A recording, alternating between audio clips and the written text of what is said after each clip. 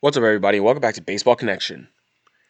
So, I'm going to start today by congratulating Albert Pujols for passing A Rod on the all time RBI list. Now, Pujols stands alone in second place on the all time RBI list. When I saw this last night, I was like, I knew that Pujols, had been chasing this, but it really just sank in. I'm like, this dude is second all time on the RBI list. I mean, that's crazy. He's second to Hank Aaron. So, Pujols now has 2,087 career RBIs. Hank Aaron had 2,297. Um, this happened on a two-out single to left on an 0-1 curveball that scored Mike Trout. And to pass A-Rod, who's obviously an all-time great, that says a lot. Or to be number two on any list, on any all-time list, obviously means you're an all-time great. It means only one person has outdone you. That's pretty ridiculous. So, huge shout out to Albert Pujols. He's had an illustrious 20-year career, first ballot Hall of Famer, obviously, no doubt. I mean, he's been a first ballot Hall of Famer for the last 10 years. I mean, the first 10 years of this guy's career were the stuff of legend. Then once he went over to Anaheim in 2011, he wasn't the same player he was in St. Louis, but he's just done so much. He was able to put up such big numbers in St. Louis that he's just rode that off into the sunset. And no one's ever. I mean, he can go 0 for the rest of his career and he'll still be a Hall of Famer. Obviously, he's unlocked all the accolades, I think you can say. But yeah, um, that was a Angels game in Houston yesterday. Um, the the Astros get the win at home at Minute Maid Park by a final score of 11-4. You saw a home run from Kyle Tucker. He's heating up. He seems to be heating up, getting more comfortable. He was batting in the 4 hole yesterday, a 2 for 3 night from him. Um, it was Framber Valdez pitching for Houston yesterday, 7 innings with 4 earned runs, and then Patrick Sandoval on the other side, who got touched up quite a bit for the Angels, 2 and 2/3, giving it 5 earned runs. But at the end of the day, it was, you know, the biggest headline for the Angels was that Pujols took second place on the all-time RBI list because of a potential hurricane in Houston. This series has been adjusted so that the Angels will be able to get out of town um, before Thursday. They've adjusted things so that the four-game series will end on Wednesday afternoon. They're playing a doubleheader today on Tuesday. Then Wednesday night's game moves to a noon start, and then Thursday, which was supposed to be the series finale, is going to be an off day, so they can get out of there, um, without any issues. Hopefully, so thought I would touch on that.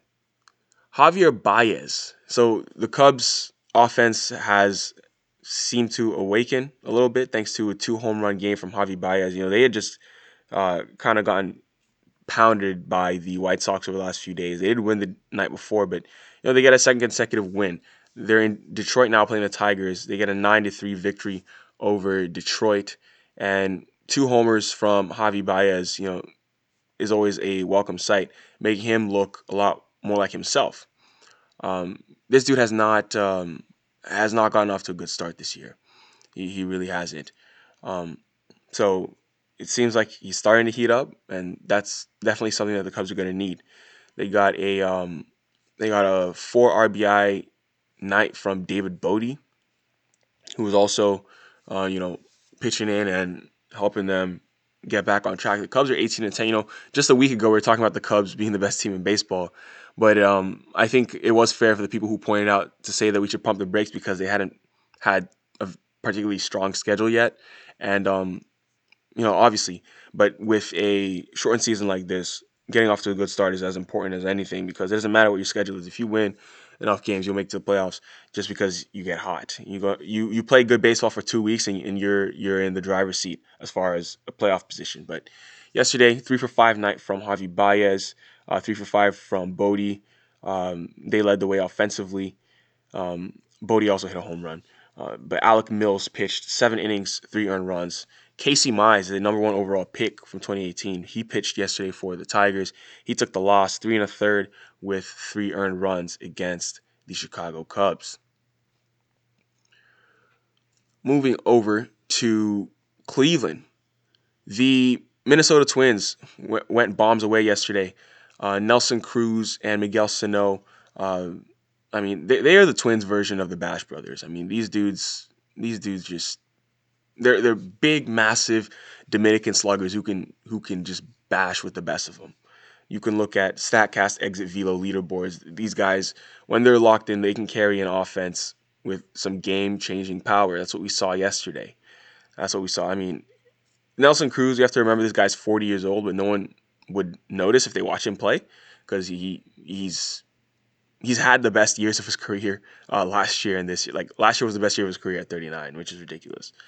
But you see both these guys go deep yesterday, helping the Twins get a win. It's just a typical, Twins win. A couple of big homers, strong pitching from Kenta Maeda yesterday, who fanned 7 in his start. His first start after that near no-hitter.